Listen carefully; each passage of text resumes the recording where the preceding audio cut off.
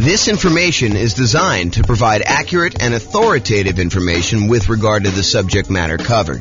It is offered with the understanding that the presenters are not engaged in rendering legal, accounting, or other professional services. If legal advice or other expert advice is required, the services of a competent professional should be sought. Welcome to the Fontana Real Estate Investing and Real Estate Financial Planning Podcast. Learn all about investing in real estate in Fontana, California, with a combination of real estate financial planning and modeling with numbers specific to Fontana, plus syndicated, more generalized recordings of live and pre-recorded real estate investing classes, not all of them specific to Fontana. Be sure to stay tuned after the podcast for a message from our sponsors. Well, good morning and welcome, everyone. This is your host, James Orr, with another really cool class today. Today's going to be a continuation of our series on how to improve cash flow. And today we're going to focus in on how to improve cash flow on properties that you already own. So this is the section of the kind of like infographic that we have where we talk about all the different things you could do on properties that you already own. So this is the infographic I was talking about. So I've broken it down by stages, how to improve rental property cash flow or cash now. And we've broken it down by stages. The first stage is when you're searching for properties. And we've covered that in a previous class. We're not going to cover that today. The next stage is when you're financing the rental property. And we've already covered that in a previous class. And that's the largest section of options that you have for improving the number of ways to kind of increase cash flow. The second largest is actually today. But financing is the largest group of that. And we covered that in a previous class, so I'm not doing that. We've also covered how to improve property cash flow when you're thinking about which real estate investing strategy you're going to use, whether you're going to do lease options or house hack or things like that, get roommates, change the term of your strategy or whatever you're doing there. So those are all the strategy ones. The improving the property itself is a class we have that's separate than this. Then we've done the one on how to market a property. We covered that previously. That was the last version of this kind of series that we did, is all the different things you could do while marketing your property for rent. Today, we're covering all the different things about properties that you own. And then the final one that we've yet to do is all the different things you do when you're renting the property itself. And so that's another pretty hefty list, which we're going to cover not today, but another class. So today, though, we're going to talk about all the different strategies when you own a property. And I've kind of broken this stage down into 7 different subgroups. And so the subgroups I have, which I'll go into detail in each one of them, is things where you're talking about refinancing or paying off loans, things related to taxes on the property, although I've broken out depreciation as its own kind of dealio because I think it's that important. Then we have another kind of like subcategory of all the different things related to insurance, things related to making payments on things related to managing your property, and things related to maintenance on the property itself. And then, of course, the depreciation one, which I've saved for last, but it's arguably one of the more important ones, especially for the next year or 2 or 3, when we have this kind of like bonus depreciation stuff going on. So let's jump right into the covering things. So let's talk about things you could do on properties that you own to improve cash flow related to refinancing or paying off loans. So I have 3 different options on here. The first one is refinancing to extend the term of a loan on a property that you already have. I think a lot of folks focus in on improving the cash flow on the property that they're about to buy. But sometimes it's about optimizing the properties you already own before you go buy the current property, because sometimes you kind of paint yourself into a corner where you can't do certain things after you buy the next property. So for example, from time to time, and I think that's going on right now, you are limited in the number of cash out refinances or even rate and term refinances, if I'm not mistaken, on properties that you own, if you own a certain number of properties already. So if you already own, let's say as an example, 10 properties, it might be really hard for you to do a cash out refinance on one of your other properties. You almost need to pay off a property first, get down below the threshold that the lender requires, which I think is 10, but go check with your lender to find out what the current rule is. And then you'll be able to do your cash out refinance. So you may want to apply these changes before you go acquire another property, which may or may not move you over the new limit or whatever the current limit is. And honestly, these limits can change. So you may think, hey, look, I'm good until I get to whatever it is, 6, because I'm doing these specific types of loans. And then once I get to 7, then I'll need to worry about that. But while you're in the process of doing this, the rules change on you. And now you have to be concerned when you get to 4. So realize you need to start thinking about this and planning for it in advance. So one of the things you could do in order to kind of improve cash flow, not just on the property you're buying, but your overall rental property cash flow picture, a more holistic view of everything, not just the one property that you're buying, because improving cash flow on your whole portfolio does help you overall, even if you're just optimizing for each one individually. Sometimes it makes sense to look back at stuff you've already done and improve on that before you move forward. Okay, so let's say you have a property and you've owned it for a while, you paid down on the property, and the property value has gone up considerably, and you owe a lot less on the property now than you did when you first got the loan. So the payment was much higher because you used to have a higher mortgage balance, you used to have a higher amount that you were borrowing, and so the payment was based on that higher amount over a 30-year period. Now, 15 years into the loan, the amount you owe is much, much less, such that if you go and you just do a rate and term refinance, or extend the term of the loan is another way of saying that, you're not actually going to pull any cash out. You're just saying, look, I owe $100,000 on this $400,000 property. When I initially got the loan, it was $200,000 on a $250,000 property, but now I only owe $100,000. Now I want to go to the lender and say, look, I want to take this $100,000 that I owe, and I want to extend it out to 30 years now, where I only have 15 years left to pay it off, as an example. Now I want to say, let's extend it out to 30 years, which would reduce the amount of your monthly payment considerably, which could improve your cash flow. And that could be the difference between you being financially independent or not. If you think about that, right? If you go and you just do your rate and term refi, it could get you an extra, I don't know, $300 or $400 or $500 a month. If you do this on multiple properties, maybe $1,000, $2,000, $3,000 a month, and that could push you over the edge of being financially independent. So you really want to think about this and how you can optimize it. So you could refi in order to extend the term. You paid down a loan, you only have 12 years left on it, 11 years left on it, 5 years left on it, 22 years left on it. But now you want to go and extend it back out to 30 years, or maybe even longer if you can get access to a longer loan, which I think will be hard for you as a real estate investor, but maybe it's out there at some point in the future. Just think about it. But you go ahead and extend this loan to go ahead and reduce your payment. So is my loan old enough where I would be able to refinance to extend the term? And in the future, sometime, if you're buying properties in a high interest rate environment and now interest rates are lower, you might also be able to get a better interest rate. The challenge we've had coming out of where we were in the past is interest rates have been really low for a long period of time.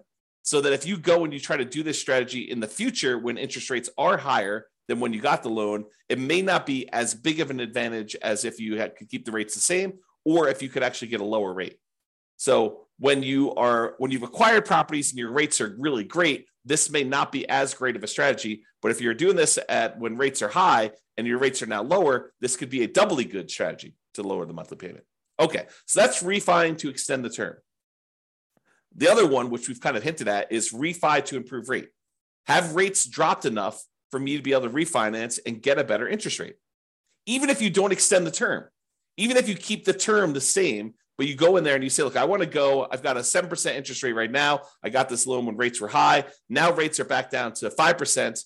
It might make sense for you to go look at refining in order to improve your interest rate, to improve cash flow on properties where the rates were high. Okay. And then the other option is sometimes it makes sense to pay off a loan completely.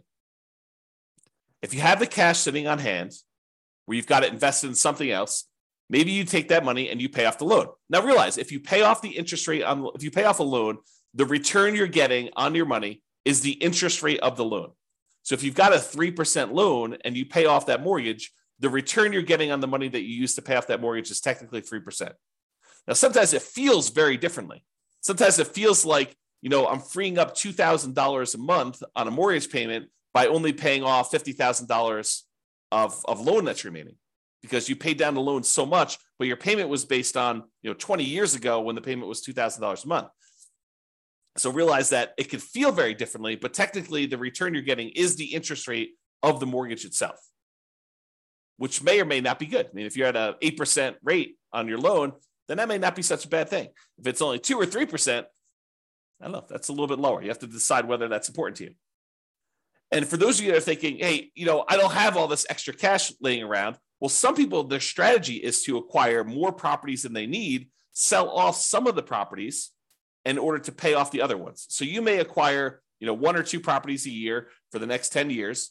And then at the end of the 10-year period, you take 3 or 4 or 5 or 6 of the properties that you acquired, you sell those, pay the capital gains tax, pay the depreciation recapture tax, pay the real estate commissions and the closing costs on it, so that you walk away net with your true net equity after all those expenses, and use those proceeds to then pay off loans on the 4 properties or 5 properties or 6 properties, however many you decided to keep. And that could actually improve cash flow, especially if the ones you're selling are equity rich, but not cash flow strong. If the cash flow, the return on equity from cash flow is actually not great on those, you could take those and you could actually significantly boost the properties that you end up paying off to really improve cash flow on those. So some people, that's their strategy. Their strategy is, look, I'm in a market where it's really hard to make properties cash flow. What I really need in order to be financially independent at the end, if I'm kind of like looking forward to when I'm going to be financially independent, what I really need at the end is I'm going to need some free and clear properties, because these properties financed are not the most amazing at cash flowing. So maybe you're acquiring a whole bunch of properties using kind of like buying properties, maybe below market even, as kind of rocket boosters to get really good returns, especially early on when the return on equity is so great, and then use that money to then pay off other properties at some point in the future. If you read the book Creating Wealth by Robert Allen, one of his chapters is about this strategy. And before you go run out there and buy it, his numbers are really old. It's a very dated book, and the math on them is not the most amazing. So, take it as you will. It's still worth reading, but just realize that, if you're thinking, oh, James recommended this, I'm going to go read it because, obviously the math's going to be really good and super clear, and the numbers are going to be, appropriate for today. They're not. Unless he's got a new version out that, to be fair, the version I'm reading is probably a 1990s version or something like that. It's on my shelf somewhere. Trying to see if I can see it. Yeah, it's down there in the corner if you can see it. But it's an older version that I have. So maybe he updated it. I don't know. If he has, definitely let me know. Okay. All right. So we talked about 3 options. Refi to extend the term, refi to improve the rate, and then pay off the loan completely might be an option where you can improve cash flow overall in your portfolio before you go buy something else. And the other reason to pay off a loan is sometimes some lenders may penalize you for having a certain number of loans. They may say, look, your interest rate is 1/4 point better or 1/8 of a point better for your first 4 loans. Once you get above 5, then we start hitting you with a small penalty on your interest rate. So if you pay off one of the loans, you may be able to get a better interest rate on the one you're getting to. Just kind of realize that may be a possibility. If it's not there now, it has been in the past, and it may come back. Okay. Let's talk about taxes. Kind of have 3 different options here about taxes. So number 1 is, can I correct incorrect information with the county assessor about the condition or characteristics of my property? If they're listing your property as in like super premium condition and it's a 5-bedroom, and you know that it's actually a 4-bedroom and the condition's more average than it is super premium, you can go to the tax assessor and say, look, my property is not what you're saying it is in the assessor. And because of that, you're using different comps, which means that you're saying that the property is worth more when it's really not. So my taxes should actually go down because it's only a 4-bedroom and it's only of average condition. It's not of this super premium condition. And some tax assessors may send someone out to inspect the property. Some may take your word on it. Some may say, yeah, that makes sense to me. Here's the permit that we pulled when we showed that it was only a 4-bedroom. Whatever it is that they need to do, but you may be able to get your taxes reduced, which by reducing your expenses on the property, that does improve cash flow, right? Income, all the income on the property minus all the expenses. So if we can improve taxes, we can improve our cash flow. If you have property taxes that go up, around here, we redo our taxes every 2 years. Your market may be different. Go find out from your local county tax assessor what the schedule is for redoing property tax assessment. Some redo assessments every time you sell a property. Some do it only every certain period of time. But if you go and you find out that they've raised your taxes and the taxes seem significantly higher than what you thought they should be, you can go and contest them in many markets and say, look, you're using the wrong comps. If you use the comps that I'm pulling here, my taxes are actually much lower than what you say they are. And they may or may not agree that, the automated system valued this incorrectly. We'll go ahead and make a change and you might save some money on taxes. Or they might say, no, the comps that we use are valid and our methodology is actually correct here and the taxes stay the same. Maybe you get some improvement, maybe you don't. I don't think it's a universal automatically granted, but you might be able to go and contest your taxes with a tax increase and try to save your money. Now, if you can go save, $50 a month on 10 properties, starts adding up, starts really improving your cash flow if you could do this. And also keeping the taxes legitimately where they should be and not a little bit higher than where they should be will help you keep your taxes low overall. So you don't want to let your taxes be high and then next year they're kind of increasing from that point. You want to keep them where they should be by using the right comps, and hopefully the next year they won't increase it using the bad comps again. They'll sort of say, okay, yeah, we were wrong about this. We'll use the right ones, in theory. And then finally, for taxes, vote. Vote appropriately for changes in taxes that affect property taxes. So if you're in a county and they're about to add a new tax to the kind of list of taxes that they charge you, and you have an option to vote for or against that, and it's something that you don't believe would add value that you're willing to pay for as a property owner, then vote appropriately. Vote to kind of protect your interests. So go ahead and consider that. All right, insurance. So we've got 1, 2, 3, 4, 5 different things related to insurance that we're going to talk about. First thing, who is being insured? Sometimes we buy properties with people who aren't necessarily the best credit risk people, and their credit scores are appropriately low. And so you got to be careful because insurance, part of your insurance premium is sometimes based on the credit score of the people that are being insured. So can you remove people who have really low credit scores that may be making your insurance premium higher than it needs to be? Or in some cases, adding someone who has really good credit could help lower your score, could help lower your insurance premium. Same policy, exactly same policy, but because someone has a good credit score or a bad credit score, it could actually change the rates that you're being quoted and that you'd be charged for that insurance policy. So realize adding or removing people from your insurance policy could improve or worsen the rate you're getting. And so talk to your insurance agent about that and whether you should remove someone from being insured on that or not. Next one, insurance deductible. So we've done a whole class on insurance, and I'm sure we'll do another one in the future. But the idea is you get to select how much of a deductible you're willing to pay before the insurance kicks in. So imagine you go buy an insurance policy and you say, look, for this insurance policy, I want a $10,000 deductible, meaning that I will pay out $10,000 before the insurance company needs to pay out anything. And so let's say there's a hailstorm and you need a new roof on your property and the roof's going to cost $17,000. The insurance company, instead of writing you a check for $17,000 when you have this hailstorm and you have this new roof that needs replaced, they might write you a check for $7,000 because you have a $10,000 deductible and you're responsible for that first $10,000, and then they cover the rest after that. Well, as you can imagine, if an insurance company, if you get an insurance policy where you're paying the first $10,000, that's going to be less expensive for the insurance policy than someone who has an insurance policy with exactly the same coverage where the insurance company pays everything over $1,000. So if they needed a new $17,000 roof, they'd be paying out $16,000 versus $7,000. So you could go in there and you could take on some of this risk yourself by having a higher deductible. Basically, anything under a $10,000 claim, you are basically saying you're going to cover that because the insurance company knows you're not going to make a claim if they're going to have to pay out nothing. You shouldn't make a claim if they're not going to pay out nothing, right? So realize you could adjust the deductible in order to change your insurance premium. Now realize this is putting you at a possible risk, and you need to weigh that risk and say, am I willing to take on that level of risk? And I think for me, it changes property to property. Like there are certain properties I have where I have much lower deductibles, and there are certain properties I have where I have much higher deductibles.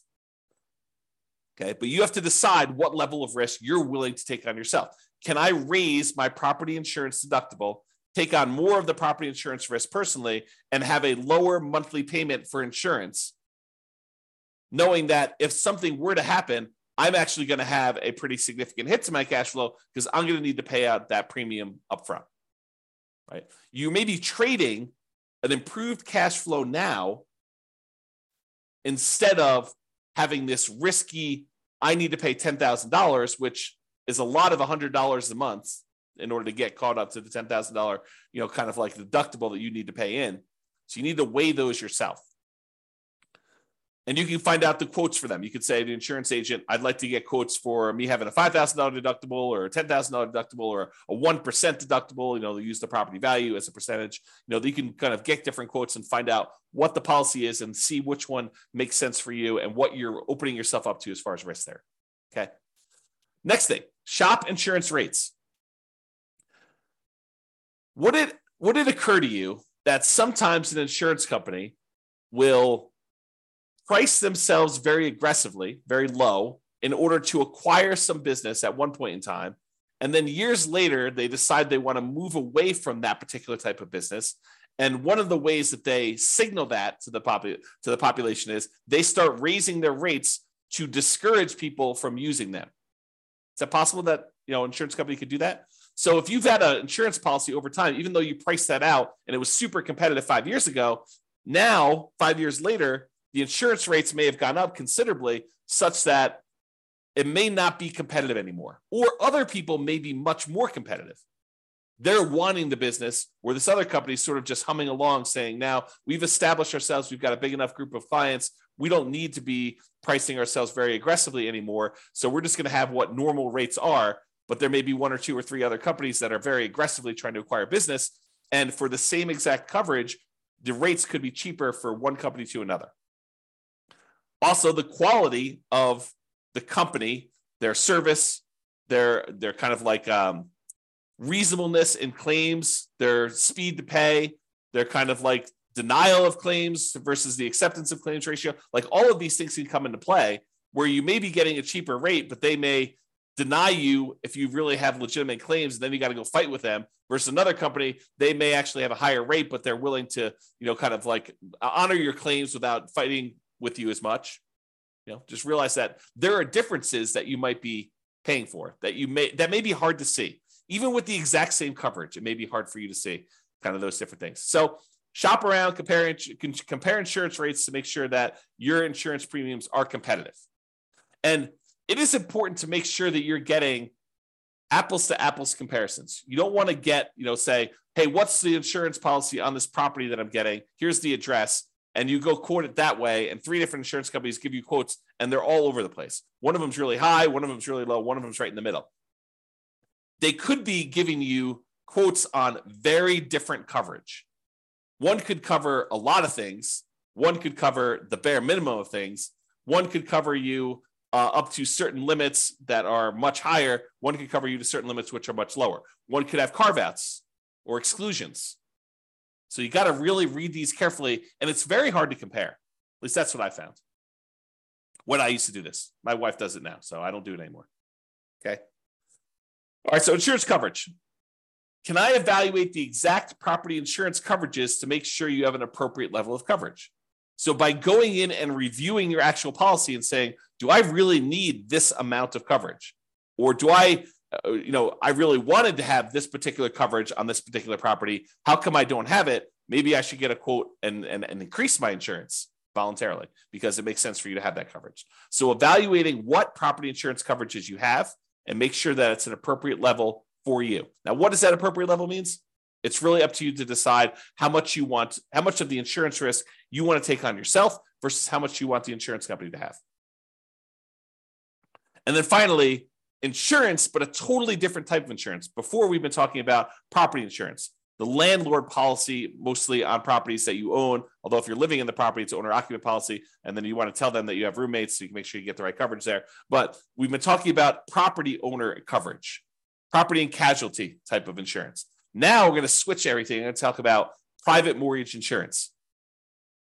Still insurance, but this is insurance that you buy when you put less than 20% down to protect the lender in case you default. And some of these private mortgage insurances, not FHA. FHA lasts forever unless you've got, there are some exceptions when FHA does not last forever. So you should probably still check with your lender. But most FHA policies are not going to have PMI that goes away. PMI lasts for the lifetime of the loan. But a lot of other insurance, a lot of other loans, conventional financing specifically, they will allow you to get rid of PMI once your loan to value drops below either 80% or 78%, depending on who you talk to and which lender you're talking about. So if you get below 80% loan to value, a lot of times you can call up the lender and say, I'd like to request that my private mortgage insurance be dropped because you have 20% of equity at this point, 20% cushion of equity to protect you. Sometimes they'll make you pay for an appraisal. Sometimes they'll do a kind of like desktop market analysis to see if they believe that's true. Sometimes they might ask for a broker's opinion of price. But they will oftentimes check to make sure that's true, unless they're using the original loan value, the original property value when you purchased it, and you paid down the loan now below 20% equity, 80% loan to value. Then a lot of times they will automatically just exclude it from there without having to do an appraisal. But if you had a $250 a month PMI payment, which I don't think is out of the ordinary, especially for nomads, and now you can have that removed, that will boost cash flow by $250 a month, which can be significant. You do that on 3 or 4 properties over, kind of a 5 or 10 year period. I don't know, that could be pretty significant improvement to cash flow. All right, let's talk about making payments. And I don't think this really applies to mortgages specifically, although you'll find out from your lender, maybe they will do something with this, but sometimes you can get a discount for auto pay. I've seen occasionally like a utilities company where they say, look, if you're on auto pay, we waive the $3 a month manual billing charge where they send you a bill. If we don't have to send you that, if we do it via email, then we will waive the $3 a month kind of like billing charge, and you can have a little bit less. This is not going to be a $100 a month type of savings, but if you have enough of them, it could add up a little bit. So can you sign up for auto pay on utilities or things like that to avoid a per bill fee charged by the utility providers or whoever the person doing the billing is? And then secondly, sometimes you can get a discount for early payments. For example, some HOAs will say, look, it's $600 a year if you pay quarterly, or if you paid all up front in advance, we do $550. And so you could save a little bit of money by getting a discount for paying things like HOA, or maybe your insurance will allow you to get a small discount if you pay all up front for the year in advance versus paying monthly. So realize that may be a possibility as well. All right, let's talk about property management. I'm going to give you 2 conflicting ideas right now because sometimes one's better and sometimes the other's better. So for example, you could self-manage the property, save the fee that you were paying for a professional property manager. You just have to keep up with the latest laws and the best practices and compliance issues and do the property management yourself. And some people on the recording listening to this, we're going to say, yeah, of course. I mean, that's easy. I'll just go ahead and do this. Why would someone pay a professional property manager when it's so easy to manage your properties? You just, you make a couple phone calls, when you have to turn the property over, it's not that bad. But then most of the time, these things are on autopilot, and I have very little things I need to do with the properties. They're almost like self-managing. Some people will say that. And then some people say, I never want to talk to a tenant. I'm an introvert. I have zero desire to keep up with all of these latest laws. I mean, who can keep track of all this stuff? Fair housing. I mean, that seems like it changes every other day. And, what are the best practices for managing my property? Starting, 15 days ahead of time, wait for the property to be vacant before I market it, starting 60 days ahead of time, what should I be doing for this? And, how do you keep up with all the changes for the leasing laws? And, how do you do all this stuff? And, can I commingle funds? And do I need to have a separate trust account and all that other stuff? I'm just going to go hire a professional property manager. They'll do it. I'm going to find a person who's really, really good, and they'll be able to go and do that. And I'm too embarrassed to go ahead and raise rents every year. A professional property manager will be able to do that for me. And so overall, I think the property management fee is going to be covered by the fact that they're probably going to increase rents when I wouldn't otherwise do it. And I think both of those are probably valid arguments. There's people that are like self-manage, Why pay a property manager for something that's so easy to do that I could do it myself and I will be able to improve my cash flow by doing self-management? And other people are like, I'm going to have a tenant in there and I'm not going to raise rents over a decade or 15 years. And so I'm going to be way below market rent. It's better for me to pay a property manager who's going to keep up with the latest rents, make sure I stay out of trouble, kind of buffer me from having some, kind of law and compliance risk of making a mistake with fair housing, or, I'm doing something wrong, or I'm commingling funds, or I don't have a trust account, or all these other things that I could make sound very, very complicated. But, the people that are managing it themselves, they're like, yeah, it's a non-issue. So you have to decide which one of these makes sense to you. And I think that both of them could be right for different people. If you're wondering what I do, for many, many years, I self-managed. For many years, I self-managed with the help of a property manager. So I had a property manager doing some things, and then I've completely switched over now where I don't manage any of my properties myself. It's all professionally property managed. So that's what James does, in case you're wondering. Speaking of property managers, you do need to manage the manager. That's another tip on here. So can I review my property management statements carefully for mistakes? Property managers are human. They make mistakes. Sometimes a lot, depending on who it is and their policies and kind of like their team and who's doing stuff and how much turnover they have and a whole bunch of other factors that go into that. But sometimes property managers make a lot of mistakes. And so you sometimes need to stay on top of them. Well, you always need to stay on top of your property manager, but sometimes you need to do it more so than others. And that could actually save you. I mean, if you have a wrong bill and they accidentally charge you $1,000 for something that you didn't need to pay, or it was really a $4,000 bill instead of a $5,000 bill, and you don't catch that, that's almost $100 a month. That's pretty significant for cash flow. So take that into account. And then related to that, insist on best practices. Can I insist that my property manager utilize the best practices? Marketing early, way before the property is vacant. Raising rents with each lease renewal. Not just saying, hey, we got $2,000 a month last time, we'll get $2,000 a month this time. Making sure that they do rent comps and push the price if they're starting early. Can you insist that they have the best practices? Now, as a practical thing, you could try to do this, but as a practical thing, if they're managing 1,000 units and you've got one rental and you want them to change their policy and do something different just for you, do you think that that's likely? I will tell you from experience, it probably isn't likely unless it's something that is very reasonable and very easy to do. But if you expect them to change their internal policies to do something very different for you than everyone else, even though that may be the best practice, good luck with that. Now, change that up. You've got a property manager who has 300 properties under management, and you have 50 of them. You have 50 doors. Do you think you have some pull, some sway in getting something changed in their internal policies? I think you do. Okay, so take that into account. All right, let's talk about maintenance on properties. In general, I think it's better to maintain properties, keep them up to date, keep your tenants happy, reduce turnover. A properly maintained property should overall reduce turnover, and turnover can be very expensive. So maintaining your property, can maintain it to minimize the time between tenants. Another reason to maintain your property is then you have less to do when the property turns. If you know that you're keeping up on all the little maintenance requests that you get from tenants, which are legit, then when the property needs to turn over, you don't need to do all those things anyway. They're already done. They're already maintained. Okay. So can you maintain property to minimize vacancy, to improve cash flow overall?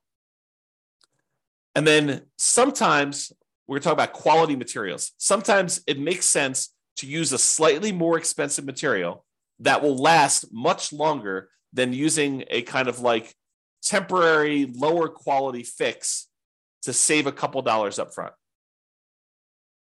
For example, in some units, it may make sense for you to do luxury vinyl tile or luxury vinyl plank, spend a little bit more money up front than to pay for low grade carpet that you know you're going to need to replace much more frequently than the LVT, LVP.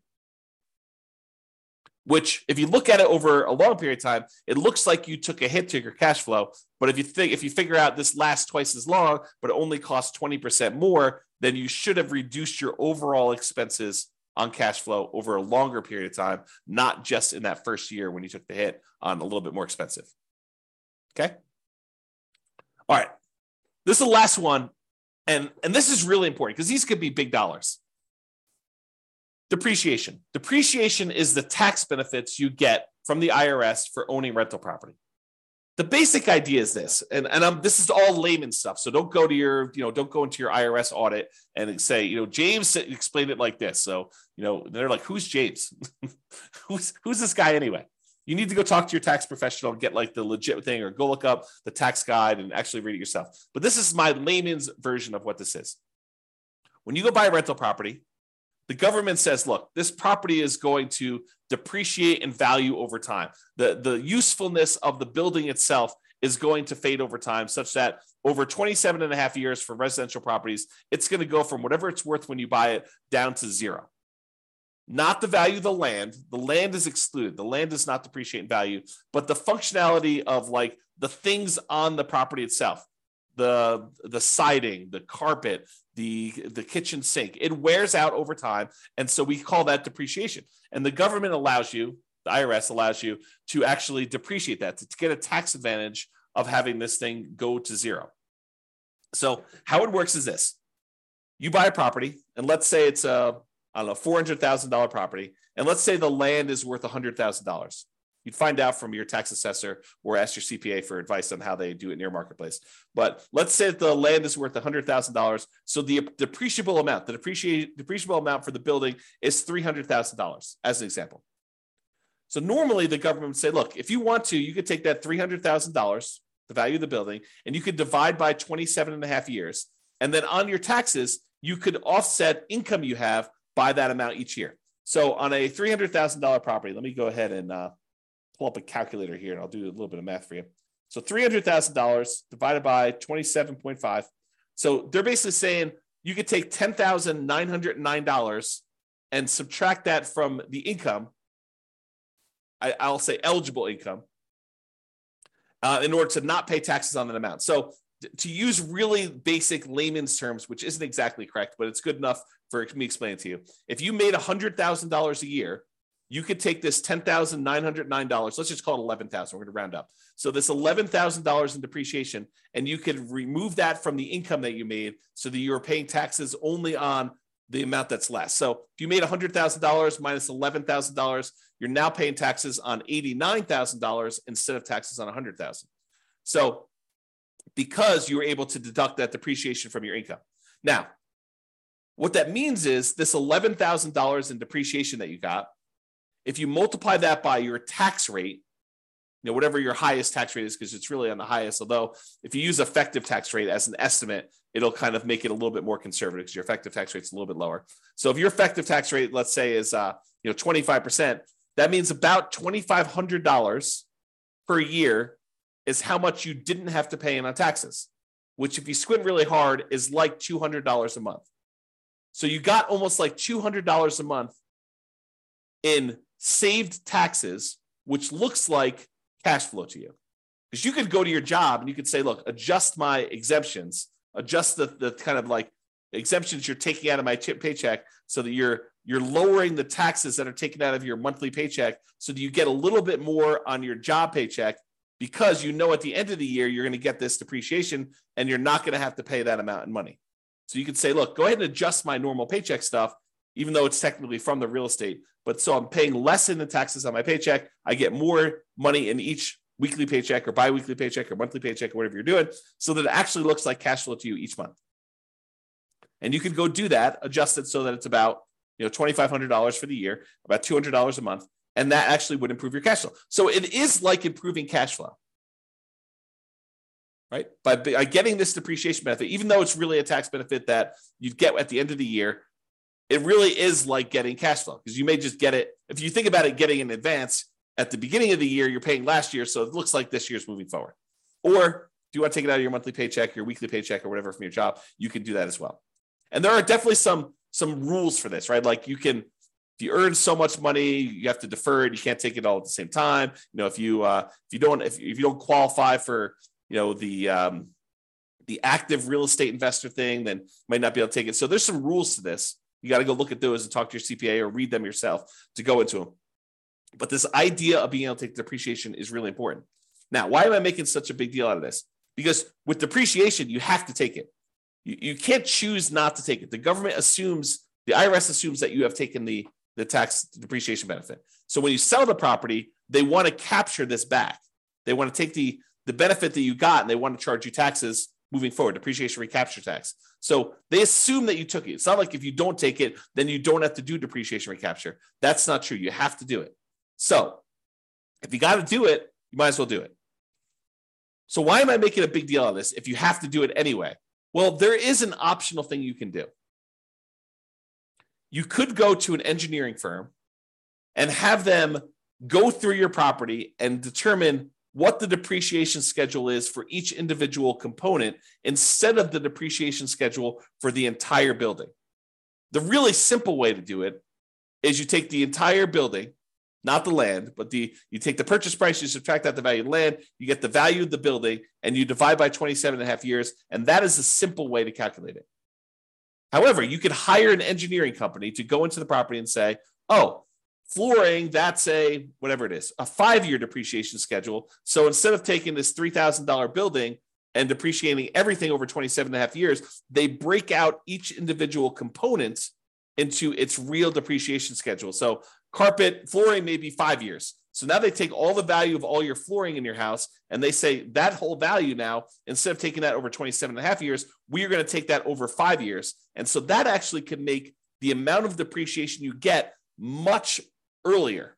You don't have to wait 27 and a half years to get the value of the flooring. You can take that over 5 years, which can significantly improve the cash flow from depreciation, that cash flow you're getting on the property early on. In theory, when you probably need it most. Now, if you're buying a property and your cash flow is not great because prices are high, interest rates are high, and rents are lagging, it tends to be not great early on. And then as rents sort of creep up over time, it gets better and better because most of the time your payment is fixed, right? Your mortgage payment becomes fixed. And so even though tax and insurance are going up a little bit, rents are going up faster than those. And so cash flow tends to improve on rental properties over time. So usually your cash flow is worse early on. So getting this cash flow from depreciation benefit earlier is better for you. And apparently you could take some bonus depreciation, which I'm not a tax expert. Go talk to your tax expert about it. But you could take this bonus depreciation early for the next couple of years. So right now, your bonus depreciation percentage is 80%. That's in 2023. I'm recording this March 30th of 2023. And this year, according to tax code, you could take an 80% bonus depreciation. Next year, it's 60%. So 2024, it's 60%. 2025, it's 40%. 2026, it's 20%. And in 2027, there's no bonus depreciation. Now, it's possible the politicians will change tax code again, and they will bring back bonus depreciation sometime after 2027, or maybe even before, for all we know, right? This bonus depreciation idea has come in and come out of the tax code more than once. It's my understanding. So it's possible that it'll come back in the future, but right now, in this year, you get 80% bonus depreciation. So if you were going to go buy this $400,000 property that has $300,000 in depreciable amount, an estimate of what this bonus depreciation might be is somewhere between $30,000 and $45,000. Of course, you have to go and look at the actual property and have the engineering report done, and they'll actually do the numbers. But it's somewhere in the range of $30,000 to $45,000 in bonus depreciation, which before it was around $11,000 for the normal one. So the bonus depreciation just in that first year is like 3 times the normal. And if you're at a 25% tax bracket, that could be somewhere in the neighborhood of $7,500 in tax savings, which looks like cash flow to you. So if you could get an extra $7,500 that you didn't have to pay in tax, looks an awful lot like, I don't know, let's call it $650 a month. If you could offset $650 a month or add $650 a month in extra cash flow from depreciation to your property from this bonus depreciation year one, would that help you offset some negative cash flow? Or would that help offset some really low positive cash flow with pretty significant positive cash flow? I think yes. And that's on the low end, right? That's like the low end of the bonus depreciation. If you wait to do this till next year, where you buy a property next year, you only get 60%. So that's about $24,000 to $36,000. You take 25% of that, and it's like $500 a month. So it doesn't go away, but it becomes less effective if you're not buying properties this year. Now, in addition to that, you get this bonus depreciation all up front, but you also take the things like the carpet or the flooring rather, and the appliances and the cabinets and all that other stuff, and you kind of force that into a more compressed time period. You get additional depreciation over the next 5 years because that you've moved up. Now, realize this is not creating nothing out of thin air. You are going to get this depreciation benefit no matter what. What we've decided to do with this bonus depreciation and kind of like doing the components or the segmenting of different things into different time periods is you've moved the whole depreciation stuff up. You've time warped and moved the depreciation you were getting from being over 27 and a half years to now a lot of it gets focused in the first year and a little bit more gets focused in the years 1 through 5. But then the amount you get years 6 through 27 and a half is lower. So you're not generating anything magical. This is not like, poof, we've generated something that's out of thin air. We've just taken some of it and we've moved it all forward when, in theory, you probably need it more with negative cash flow on properties. And again, this is not something that you get for free. When you sell the property, they have depreciation recapture. Now, let's just very briefly talk about this depreciation recapture so that you don't get scared by it. Depreciation recapture is they're going to take the amount of depreciation you took on the property and they're going to multiply it by a tax rate. The max is 25% from what I understand, but the amount is really the amount of your tax rate. So if you're being taxed at less than 25%, they'll use that number. If you're being taxed at more than 25%, they will tax you at 25%. Now, you can delay or defer paying those depreciation recapture taxes, move them onto the next property that you're buying by doing a 1031 exchange. So you pay about $1,000. It could be a little bit more, it could be a little less, but you pay about $1,000 and you defer having to pay this depreciation recapture tax and any capital gains tax on the property that you're selling, and you move it down the line. And additionally, if you own this property long enough and you eventually die while owning the property, it gets passed on to your heirs, and the amounts that you have for depreciation, it goes away and it gets stepped up. You have stepped up basis. Okay. So realize that this is not like a real issue.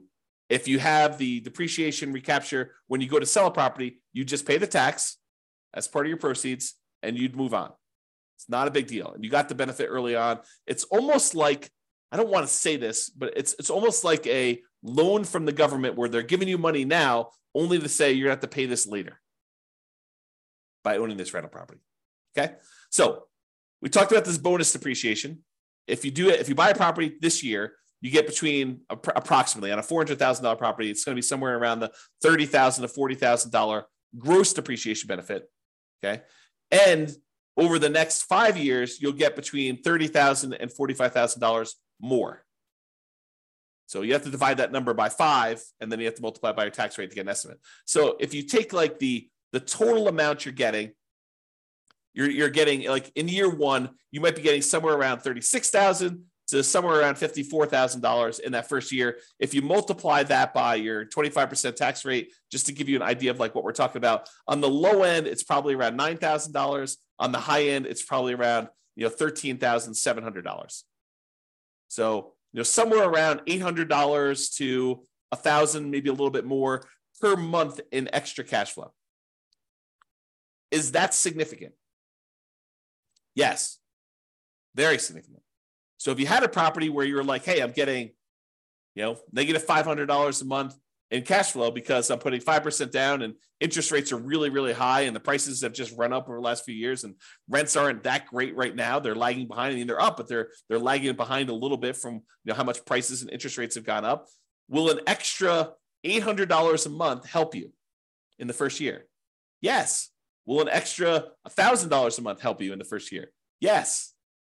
And in the second year, you're probably talking, this because you're moving some of the depreciation up there. You're probably talking about, let's see, on the low end, 30,000 divided by 5. You're probably talking like another, let's see here. Am I doing this right? Yeah, about $400 a month. Okay. So that's why this is important for improving cash flow. And you're going to want to talk to a CPA to understand this. And you're going to want to talk to an engineering firm that specializes in cost segregation. And one ideally that focuses on cost segregation probably for single family homes. This is really common in large commercial buildings, but it's less common, although it's completely usable, in these smaller properties. There's just a cost to doing this. You're going to pay a fee in order to have the cost segregation study done. Have the engineering company go and do that for you. So you pay a little bit of money now in order to get your depreciation benefits early on. And with the bonus depreciation, it's probably worth it. Okay? All right. So that's it. In conclusion, optimizing cash flow is about maximizing income and minimizing expenses. And today, I think we focus mostly on minimizing expenses, all the different ways to minimize expenses on properties. There are things you could do on properties you already own that will improve your cash flow overall. And I think that's what we focused on. It's better to take a more holistic approach and optimize at the various stages rather than just sort of like willy-nilly saying, oh, can I get more in rent? No, I'm done. You really want to think about this stuff in a better way, more holistic way. All right. That's all I got for you. Hope you enjoyed it. This has been James Orr. Have a great day. Bye-bye for now. With home prices up, mortgage interest rates up, and rents up, but not quite enough to counteract the higher prices and interest rates, cash flow on rental properties in Fontana is harder than ever. Book a call with the Real Estate Financial Planner to apply our proprietary 88 strategies to improve cash flow on your rentals. See the show notes for a link to schedule your call and improve your cash flow today. If you're a real estate agent, lender, or professional in Fontana that wants to help our real estate investor listeners, consider reaching out to learn about collaboration opportunities with this podcast. We'd love to add more value to our listeners by having you assist our investors buy, sell, and finance their real estate investments. See the show notes to schedule a call to discuss collaboration opportunities